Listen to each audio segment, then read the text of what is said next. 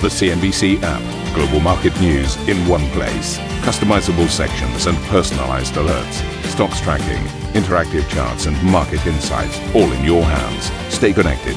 Stay informed. Download the CNBC app today. A very good morning, everybody. This is Squawk and here are your headlines. The deal is done. We have a deal. The White House and U.S. senators finally reach an agreement on the Trump administration's massive economic rescue bill, unlocking $2 trillion worth of funds. After 5 days of arduous negotiations, after sleep-deprived nights and marathon negotiating sessions, we have a bipartisan agreement on the largest rescue package in American history. That news driving Asian stocks further into the green after the Dow stages a massive rebound, marking its best day since 1933 in anticipation of that congressional deal. India enters a nationwide lockdown after Prime Minister Narendra Modi orders the 1.3 billion population to stay home for 21 days to stop the spread of coronavirus. To save India and every Indian citizen, to save you and your family, a complete ban is being implemented on any movement of people outside their homes, starting at midnight tonight. Japan bows to pressure and finally postpones the Olympics until 2021. Prime Minister Abe evokes the spirit of the Games and says there will be proof of the world's victory against the virus. And thousands of retired medical staff say they will return to the National Health Service as the UK announces it will build a brand new emergency hospital amidst the biggest daily rise in coronavirus cases.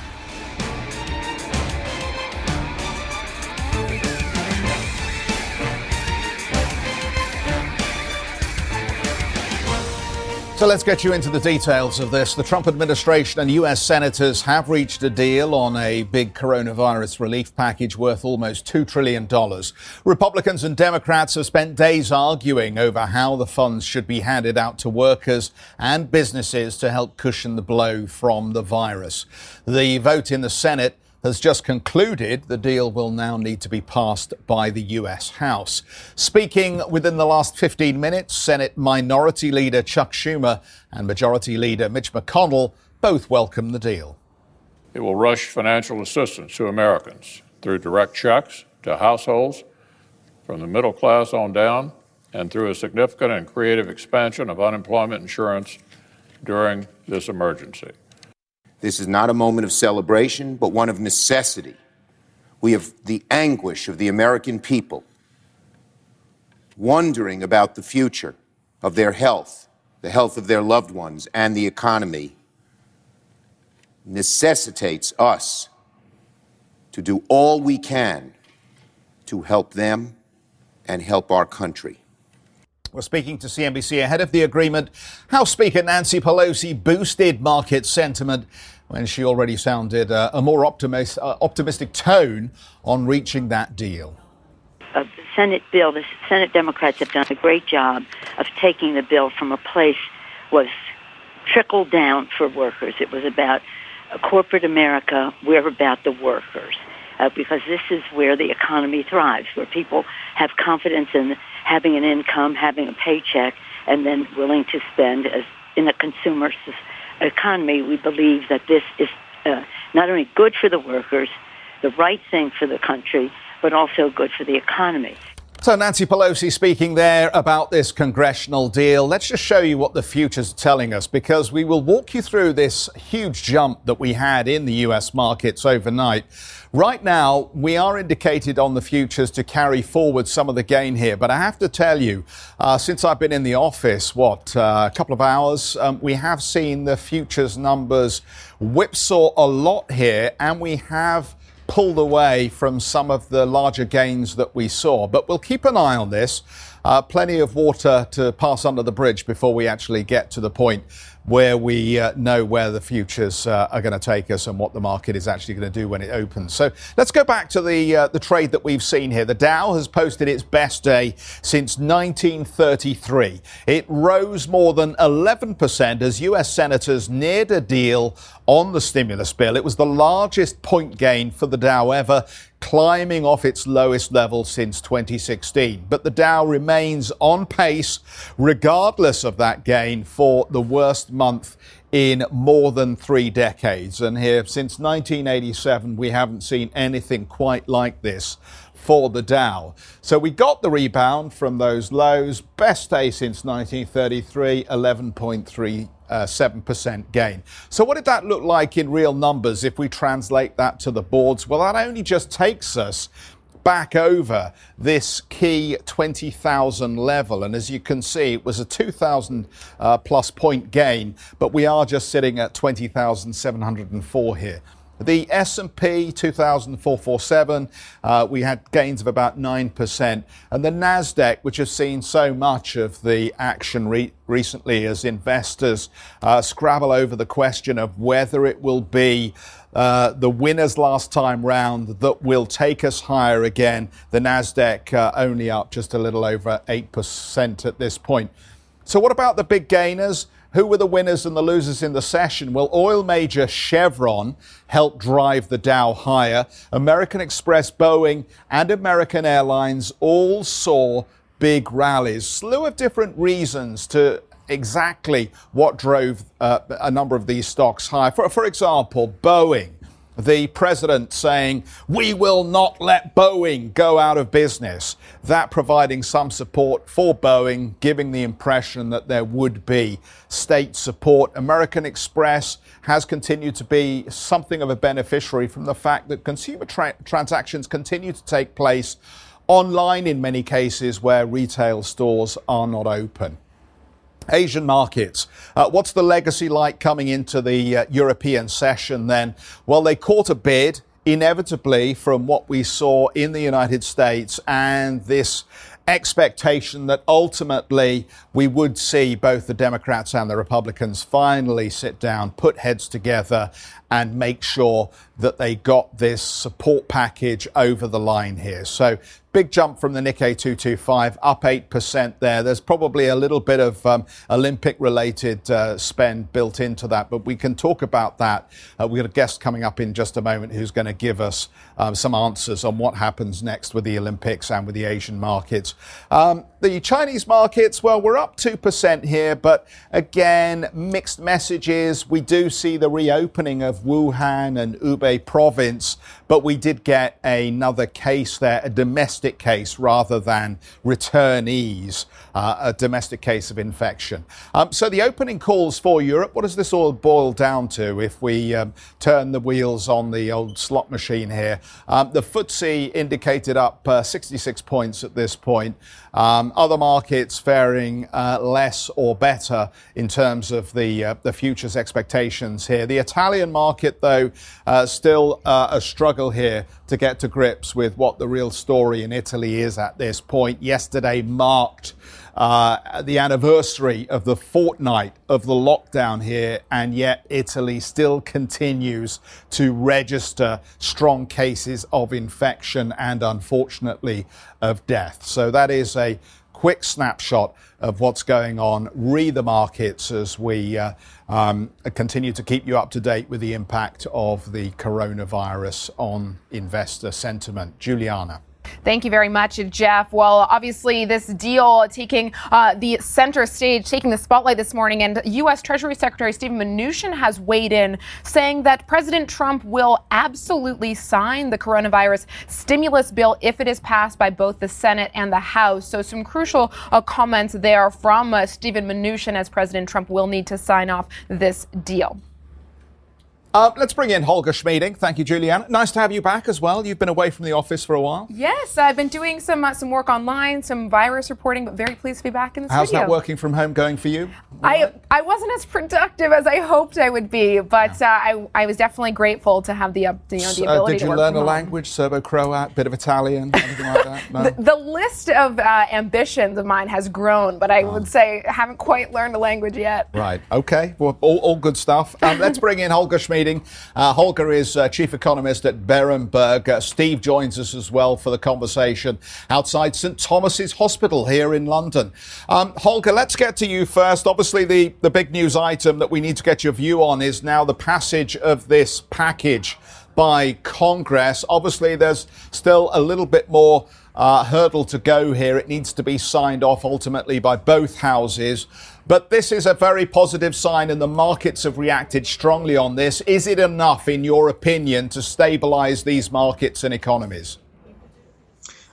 It probably is enough to stabilize the economies and markets a little down the road. Whether this is now enough to say we already have seen the turning point for good in markets, that is a bit premature, because we will, at least for, say, a few weeks, have to contend with a situation where probably the virus pandemic, the situation in the US, and quite likely the lockdowns in the US and Europe will get worse. So we are in this zone where we see clear evidence policymakers, monetary and now in the US, even fiscal, are doing whatever it takes. However, the actual situation on the ground, the health emergency, will probably take a while to get sort of eased a bit. So my take on this is we are preparing the grounds for a clear rebound in markets and economies, but we may only really see this rebound once we have more clarity about the health situation.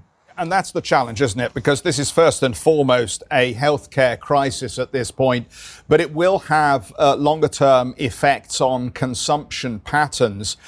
You obviously will be doing some work here on how quickly we might see a return to previous levels of growth. What do you see? My guess is that we first of all should not think about previous levels of growth. We should be thinking first of all about the previous level of activity of GDP. And there my guess is after huge losses now, especially late first quarter and the second quarter, it will take probably a bit less than 2 years to get back to where we were in terms of the level of activity at the end of last year. If we are lucky, it will take less than 2 years, but we have to think about roughly that time frame. Thereafter, we will likely still have a period of catch-up growth. So late next year into 2022, we could see growth with some catch-up effect being above the previous trend rate before we then settle back over the course of 2022 into the old trend rate of growth. So we will be seeing a significant catch-up effect, but it will take probably almost 2 years to offset the losses that we now incur due to the pandemic and the lockdown reaction to it. Holger, I make no apologies, and good morning to you, my friend. I make no apologies for taking a real healthcare look at everything we're doing rather than an economics and a markets outlook today, given my location and what I'm covering. But we talked about monetary stimulus. We're now, of course, hoping for a huge fiscal stimulus. But actually, could the real stimulus in the short to medium term actually come from science and from testing? Because if widespread antibody tests, serological tests can be rolled out, and we can work out if there is a degree of immunity from large parts of the population as well, that part of the population can get back to work and the economy can get back on track. Is it possible that in addition to the fiscal and the monetary stimulus, actually the stimulus from a successful antibody testing, that could be the real game changer, as Boris Johnson hopes? Yes, indeed. My take is, and that's the take from the very beginning, we will need some progress, some good news from the medical side for markets and economies to turn around for good. What economic policy is doing is twofold. First of all, economic policy is easing the downturn, for instance, by limiting the number of bankruptcies and dismissals. That's very, very useful. And economic policy, secondly, is making sure that once we have more clarity about the medical situation, how it will play out, once we get some good news from the medical side, that then the rebound will be significant, strong, and fairly fast. But indeed, as you said, the real turning point will have to come from the medical situation. This is a health emergency, and economic policy, even if it's very strong, plays the secondary role in all of this.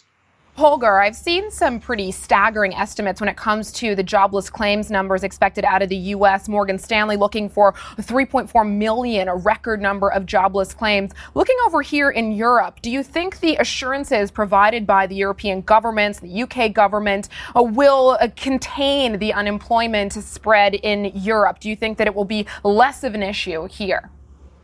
It will be significantly less of an issue on the European average, not necessarily in individual countries. We'll have to see how it works in the UK, where these schemes are historically not so widespread, to put it mildly, as on the continent. What we are likely to see, for instance, in core Europe, where in Germany especially, such schemes of supporting underemployment or unemployment on the job, that is without dismissals, are common and widespread. What we will see there and are seeing there is a huge surge, but not in the number of unemployed, that's more modest, but in the number of people receiving these benefits for underemployment on the job. This is going to be the German equivalent, underemployment on the job, but not being dismissed, of the surge in US jobless claims. So it shows up differently in Europe, and it shows up in a way which socially is less disruptive, because fewer people are actually fired, and it shows up in a way in Europe which, in terms of the economic impact, is less negative, because if you're underemployed on the job rather than having been fired, you are likely to still have a little more positive outlook onto your economic future as a consumer than if you had been fired. Holger, just very briefly, you're one of the professionals out there who's been urging the Germans and the EU to focus on the idea of corona bonds potentially issued through the mechanism of the ESM. Up to this point, the German government has said, no, this is not a starter. Is that a mistake? Yes, I think that is a mistake. Now is a time to do something unusual. We have a unique situation where the unique instrument of corona bonds for a limited period of time would make a lot of sense, trying, as Europe is now doing, to react to this unique situation with an instrument that was created for something different, the European Stability Mechanism. It will sort of work, but it doesn't send the right political message of unlimited or virtually unlimited solidarity. Economically, the route being chosen in Brussels will work, but politically, I would have hoped for a stronger signal. Holger, we're going to wrap with you. Thanks very much for your time this morning. Holger Schmieding, the chief economist at Berenberg. As we focus on things economic, let's just flag up for you. We've got an insight into central bank thinking during a crisis. Later today, former Fed Chair Ben Bernanke will speak to our US colleagues. That interview coming up at 13:45 CET. Still to come here on Squawk Box, India's Prime Minister imposes a lockdown, ordering one of the world's biggest populations to stay home. We're going to discuss the moves after the break. And for the latest updates on coronavirus and analysis on the situation from top newsmakers, you can download the Squawk Box podcast. Head to CNBC.com, Apple Podcasts, Spotify, or wherever you get your podcasts, and download today's episode.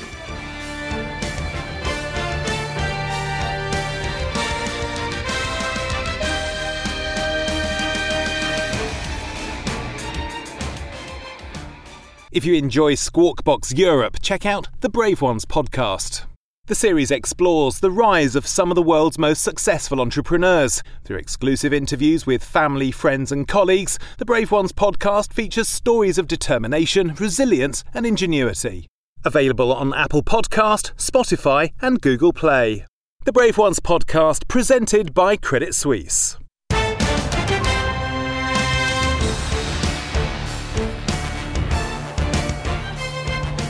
Welcome back to Squawk Box. Credit Suisse just out with their annual report. Let me bring you the highlights from this update from Credit Suisse. The chairman of Credit Suisse, who's been under a huge amount of pressure and a lot of investors questioning whether it's time for him to step down. He will step down as of the 2021 annual meeting. The search for his successor is on.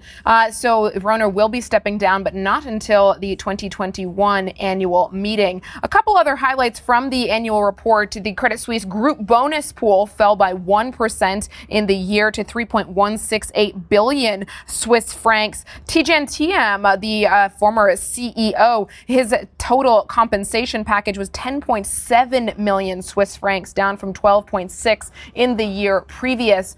In terms of the outlook and what we can expect moving forward, Credit Suisse CEO has said that in view of Brexit, trade tensions, and the coronavirus crisis, I have become very cautious about issuing forecasts. So really echoing, of course, what we've heard from a number of CEOs, and understandable given the situation. So those are the highlights from the Credit Suisse annual report. Yeah, and I think very interesting that they say Q1 profitability so far continues strong improvement trend. It's part of that big conversation we keep having around the desk. Is volatility good or bad for wealth managers, investment banks and domestic banks? But anyway, we'll save that for another day. Juliana, thank you. So researchers at the University of Oxford believe that as much as half the UK population may have already been infected by coronavirus, far more than previous estimates. The number of UK deaths, meanwhile, is now at 422. More than 8,000 are infected. Steve joins us live from St Thomas's Hospital in London with more on that. And Steve, that Oxford University research would be astounding if it actually turns out to be true. Yeah, it's amazing the amount of research all of us mere mortals are trying to understand, because let's face it, none of us have that kind of background, but the Oxford University research, the Cambridge University research, the Imperial research, the last of those, of course, talking about projections if we hadn't have changed course with policy of up to 250,000 deaths in the UK. The Cambridge University research is fascinating as well and very worrying, talking about potentially if the number of cases in the UK continue to rise at the same pace they did in Italy, then within a fortnight we will not have enough IC beds in the country as well, in 5 out of 7 of the key trusts as well. But there are some worrying signs at the moment as well, that there's just not enough testing going on as well. 5,605 tests were carried out on Monday. There is capacity for a lot more, but they just don't have enough trained staff, I'm told as well. But they're trying to get to 10,000 by the end of the week, and then eventually up to 25,000 tests on a daily basis. So that could be a game changer, but real concerns about the protective equipment that's getting to the healthcare professionals. GPs throughout the country conducted a poll, and they were very disappointed in the amount of support they've got from government. But, and there is a but here as well, things hopefully are on the move. And actually this is, and I'm going to just show you St Thomas's, which is one of the great teaching hospitals of the world, of the planet, not only this country. Guy's and St Thomas's, I think every Londoner knows what amazing work these hospitals do as well. Well, yesterday, not only did you have the paramedics, normally you have the ambulances queued up at the front here as well, but you also saw the extraordinary sight of 101 Logistics Brigade, the Army, delivering huge numbers of protective pieces of equipment, thousands of pieces of equipment which will then be distributed to other hospitals and facilities around the country. So the Army very much getting involved in the situation. Also, potentially, the Royal Engineers getting involved in what will be this extraordinary new hospital being built at the Excel Centre. Now, we've all covered conferences down there. In fact, I covered back in 2009, of course, the London conference where $1 trillion was offered to the world economy to save us from the great financial crisis as well. Well, Matt Hancock, the health secretary, yesterday talking about this new super hospital. Let's listen in. We will next week open a new hospital, a temporary hospital, the NHS Nightingale Hospital at the Excel Centre in London. The NHS Nightingale Hospital will comprise 2 wards, each of 2,000 people. With the help of the military and with NHS clinicians, we will make sure that we have the capacity that we need so that everyone can get the support they need. And just to add, Matt Hancock looking for 250,000 NHS volunteers to help back up the amazing work that all the doctors, nurses and the rest of the healthcare system are doing. 11,788 ex-medics have already responded to the call. And also, we've got 18,700 final year student nurses, 5,500 final year medics as well, also responding to that call and being pushed into a support position as well. But something that could be very exciting, and I alluded to this with Holger Schmieding earlier on, is this test. Now, the UK government has purchased 3.5 million antibody tests, and if these can be rolled out and they are accurate, then this could be a game changer and the bridge between the pandemic crisis and the economic crisis unfolding. Because if these serological tests work, and if my understanding is correct, they could tell what degree of antibody, what degree of immunity the population has, and that tallies into your introduction, Jeff, that talks about the number of people in the population who could have it already and didn't even know it as well, and who could potentially go back to work without long periods of incubation as well. So let's listen in again to the Health Secretary on this very important intervention. of course, it really matters for getting people back to work. So we've now bought 3.5 million antibody tests. That will allow people to see whether they have had the virus and are immune to it, and then can get back to work. And you might have seen in the Commons earlier, I was sat next to Nadine Dorries, because she now has had coronavirus, and she can and she is for the time being immune to it, because we expect the people not to be able to catch it except in very exceptional circumstances for a second time. So to sum up, look, there is a horrendous increase in the death toll across Europe, and also, as you mentioned, an extra 87 deaths to 422 in the UK yesterday, the biggest daily increase yet. There are concerns about the ICU. There are concerns about the enormous shifts that the healthcare professionals are working. I spoke to a paramedic this morning at the traffic lights. He said, I'm knackered, which is proverbial for I'm very, very tired, if our international viewers don't quite get that one. But they're working ridiculously long shifts. They're doing amazing work. So really big concerns. But there is a lot more protective equipment getting to them now, and a lot of support getting to them potentially, new hospitals, and if these tests can be successful, then maybe down the line there'll be a game changer. Back to you all. Steve, thank you so much, especially for that translation for those of us non-UK natives. But in all seriousness, thank you very much for the update. Thank you for listening to Squawk Box Europe Express. For more market-moving news, you can head to cnbc.com. Or join us again on this show with Jeff Cutmore, Steve Sedgwick and Karen Cho, weekdays on CNBC.